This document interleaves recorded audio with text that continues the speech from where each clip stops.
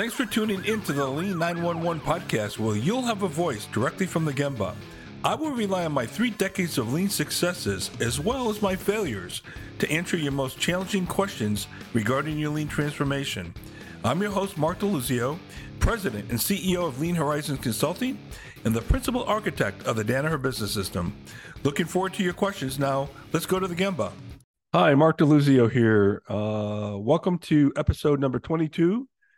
And this is going to be part 5 of my problem-solving series, which this one's called Types of Problems. And I said earlier that there were going to be 5 parts to this problem-solving series, and there may be more in the future. Well, there will be another one. There'll be part 6 coming up after this one. But anyway, this one here, I want to talk about types of problems. And before I do that, by the way, we're a little bit behind on our podcast. I was in India for 2 weeks.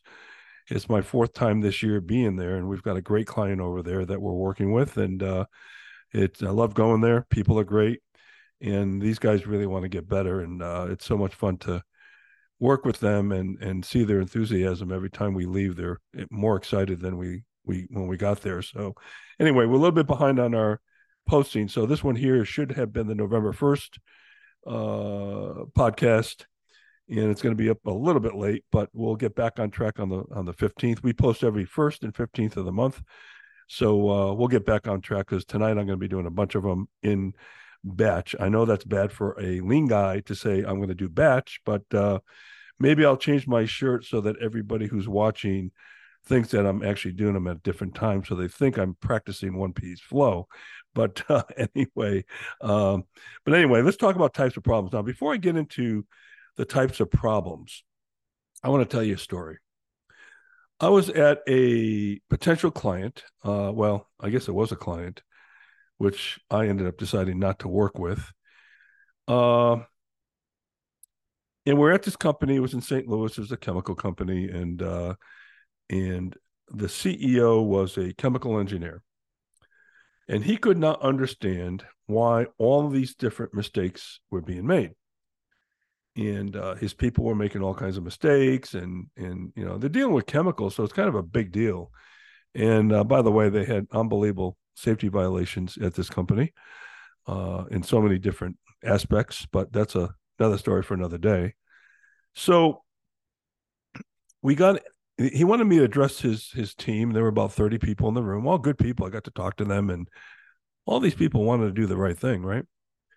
And he stood up in front of them and says, how can I get these people to engage right in front of them? And how is it that they keep making all of these mistakes? Now, he had no standards established anywhere, okay? And he was complaining at this point about mixing chemical A with chemical B, and everybody should know that those two chemicals can't be near each other, and all this, right? So I first asked the question, well, how many people here are chemical engineers? Like, let's just call him Charlie. Wasn't his name, but, and only 3 people out of the 30 raised their hands. Okay. How many people know that chemical can't be mixed with that chemical? And believe it or not, 2 of the 3 engineers raised their hand, which is kind of scary. So I looked at the CEO, and at this point, once he did that, I said, I'm not working with this idiot. Okay. Sorry. I've got my standards, and I felt bad for the people there because they're good people. But I looked at him right in front of these 30 people, and I said, how do you know they made a mistake? Well, it's obvious. Everybody should know. Yeah, but I want to know, how do you know they made a mistake? And he says, well, it's obvious. I mean, anybody would know that you don't mix A with B, and you don't do this, and you don't put this over here. And he went on all the different mistakes that are continually being made in this company. I said, well, do you have a standard that you're comparing their performance against? Do you have any kind of document that says, here's the policy, here's the standard? Well, no. I mean, we should, people should know better. I said, well, look, if you don't have a standard, then you cannot sit there and say they made a mistake. You cannot do that. Okay. Because it's your opinion now.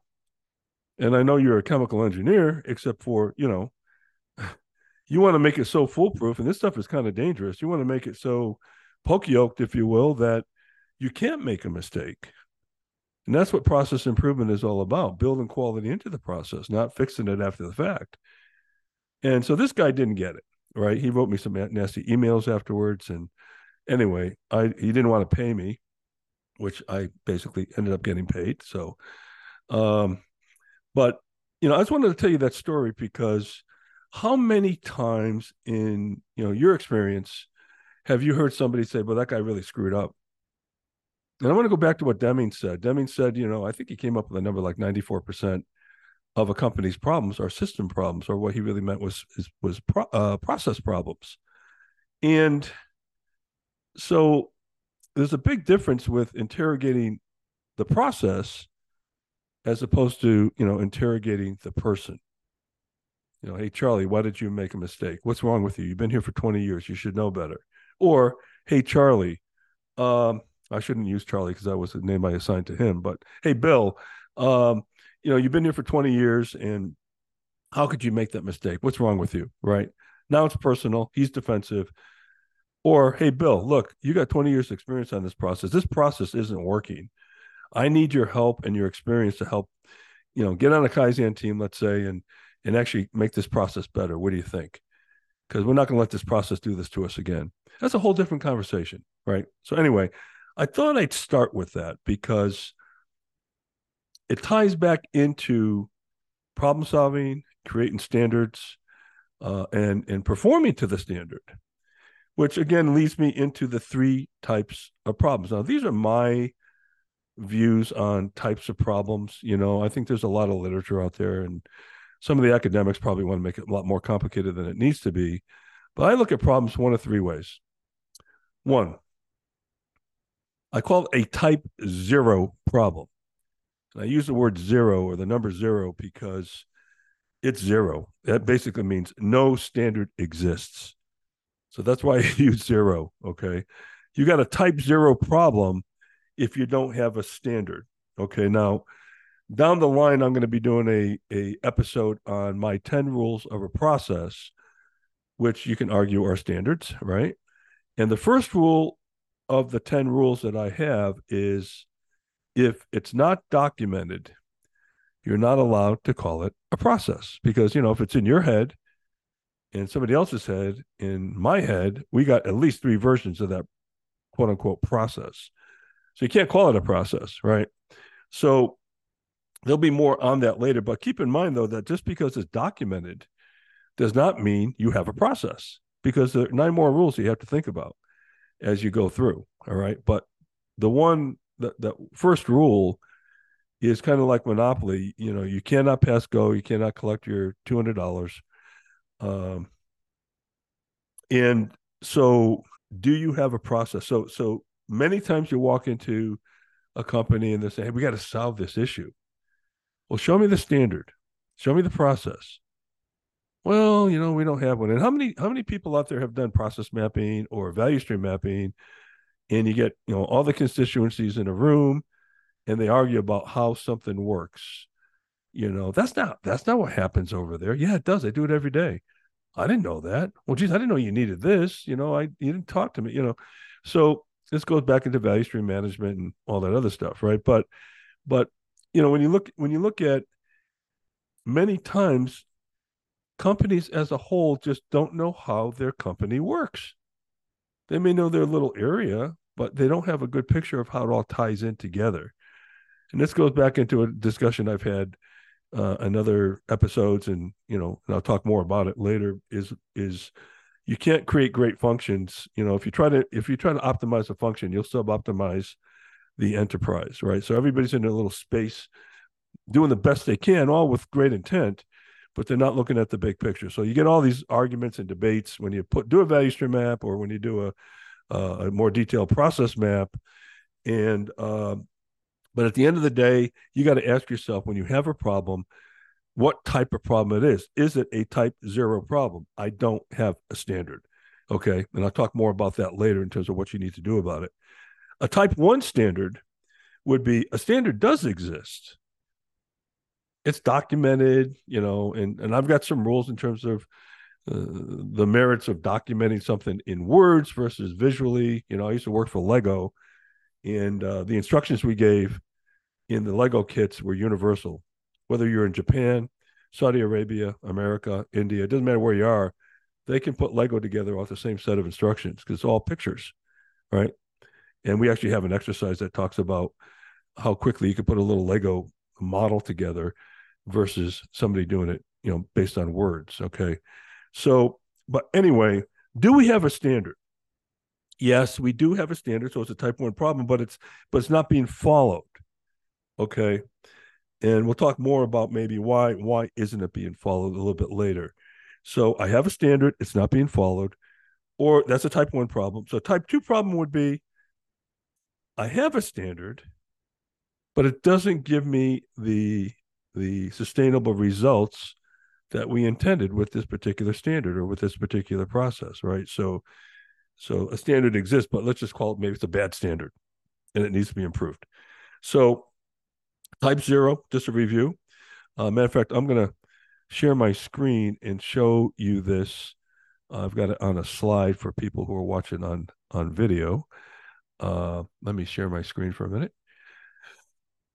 And as you start looking at these problems, it really is helpful for you to understand what exactly are these these types of problems, and it helps you think through what it is, what course of action you're going to need. All right. So anyway, let me share this screen with you a little bit here if you are watching. And all I'm doing here is just kind of putting a slide up that says type 1, type 0, 1, 2, and 3 standards. It's just a little visual for you to look at here. Okay. And again, type 0, no standard exists. Type 1, standard exists, but it's not being followed. And type 2 problems are standard exists, but it's a poor standard.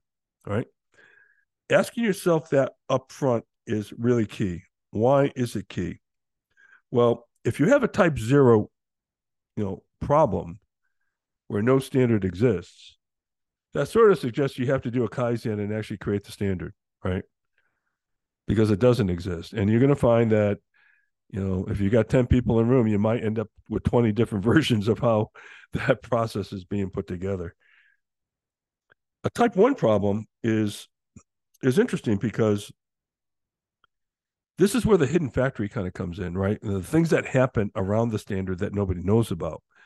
And remember, I've always contended, and I talked about this in an early episode with problem solving, that solving problems at the lowest level, your best consultants are your operators and people closest doing the work, right? The further you get away from people who are actually doing the work, the less likely the quality of the solution.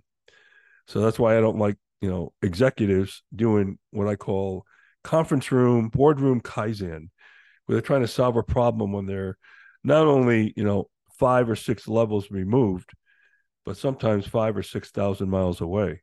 So and remember, my friend John Shook told me that Toyota had a policy when he worked there that said that if you have not observed a problem, you are not allowed to opine on it. You have to personally observe the issue, the problem, okay, at hand. I thought that was interesting. How many meetings would you guys get out of if you followed that doctrine? So now you've got a standard, type 1 problem. You've got a standard, but it's not being followed. Well, now you got to ask yourself why. Why isn't it being followed? And there's a number of different reasons why it may not be followed. One might be the people who created the standard weren't the people who have to use it, and we didn't involve, let's say, operators or the users of the standard. So now this standard is being forced upon them. And I don't give a darn if you come up with the most elegant, perfect standard process, whatever you want to call it. If you're not involving the people who have to use it, it will be rejected because you didn't get their buy-in. It doesn't matter how good it is. You can cure cancer and they'll reject it if you don't bring them into the process. Okay. So that's an important part, right? And by the way, the quality of the standard is going to be so much better when you get the people who know what's going on. And again, those are the people on the line that really know what's going on. And I think I told you about a story in the solving problems at the lowest level episode, where I went to England and they weren't involving the operators, and it was the operators that solved this particular unbelievably nagging problem that they had. I had to fly all the way to England to just ask the dumb question: did you involve the operators? Right. So anyway, so it could be that you didn't involve the operators and they're not buying into the standard. Okay. Or it could be that the people who created the standard did not consider, everything that they needed to know to do this particular job or process or whatever. And it is a bad standard. Okay. Which brings you to a type 2 standard. Or it could be just standard discipline. Many companies I've walked into, just don't have the fundamental discipline to do what you need to do to adhere to a standard. And this is where it sort of verges in on daily management. And are we able to sustain and have the discipline of following the things we say we need to follow? Even something as simple as drawing a yellow line on the ground and then putting a skid on the yellow line, we just broke our standard. All right. And that sends messages all over the place that standards don't really matter. If you're like the chemical CEO, yeah, unless something really happens that's catastrophic, then it's a big deal. And then he'll call you on the carpet on it. But if things go right, he doesn't care. All right. So even when things go right, if we're not following the standard, we should call that to the bring that to the forefront and find out why isn't the standard being followed. Okay. So there's a lot of issues here, and there's probably more, but this is again where you're going to get the hidden factory, and you're going to get the people who work around your standard. And when I say your standard, because you'd involve them, right? Okay, that's and by the way, you have not put a system in to detect abnormalities from the standard so that it's at a glance and it's visual. Right? That's another part of my 10 steps, 10 rules of a process is can we easily detect when the standard's not being followed? And then that leads us, of course, to the last type of problems, type 2, which is the standard exists, but it's just not a robust standard. It's just not going to get you to where you need to be. And again, a lot of times that does happen because we didn't involve the right people in putting the standard together. Okay. So it's important for you. And what would you do in that case? Well, what you would do is you do Kaizen on that standard to make it better.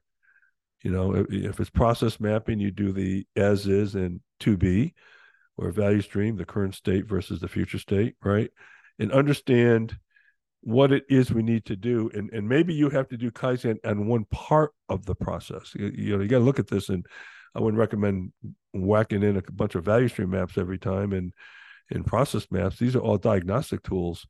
You may look at a standard and find out that 90% of the issue in the process that you created is in one part of the process. And maybe that's where you have to focus your problem statement and go after that particular part and aspect of the process. Okay. So, and by the way, I'm using process and standards as interchangeable here. So I hope you caught on to that.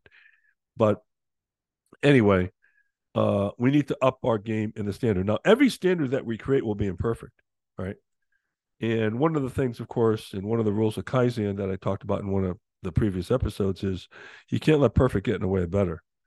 A lot of times we go into stagnation in getting that last 5% covered in a particular process and nothing changes.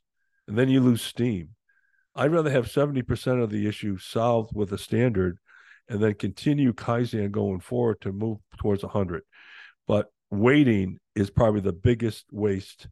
And that is one of the 7 Ono wastes, right? Waiting.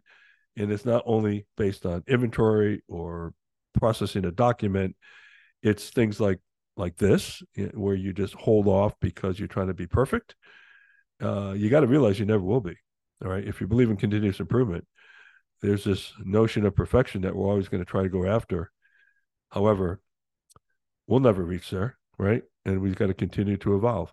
So anyway, I thought I'd just throw this out there, the 3 types of problems. I found it very helpful to think about what type of problem I have before I start looking at, you know, a problem definition or being more specific about problem solving, because it will lead you to a proper course of action if you understand the animal that you're trying to improve. Okay, and so again, type 0, 1, and 2.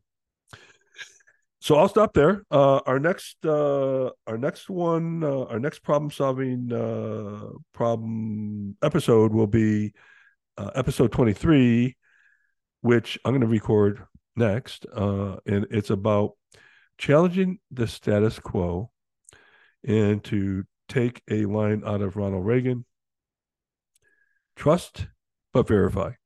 Okay, and I'll talk more about that in the following episode. So anyway, Mark DeLuzio, thank you for listening. Episode 22, and we're going to get this one up as fast as we can and get us back on track, because my on-time delivery is in the red zone, and that's not good for a lean guy to have that happen. So anyway, thank you. Any questions, please email me at Mark, M-A-R-K, at lean911.com.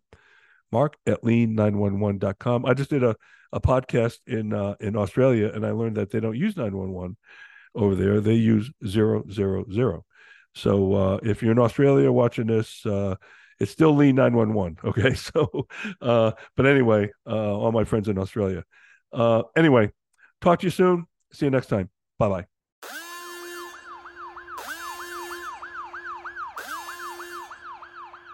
Thanks for listening to the Lean 911 podcast. I'll be happy to address your questions or feedback on future episodes. Email me at mark@lean911.com. You can check out our other episodes by visiting our website at lean911.com, our YouTube channel, wherever you listen to podcasts. This is your host, Mark DeLuzio. Thanks for listening.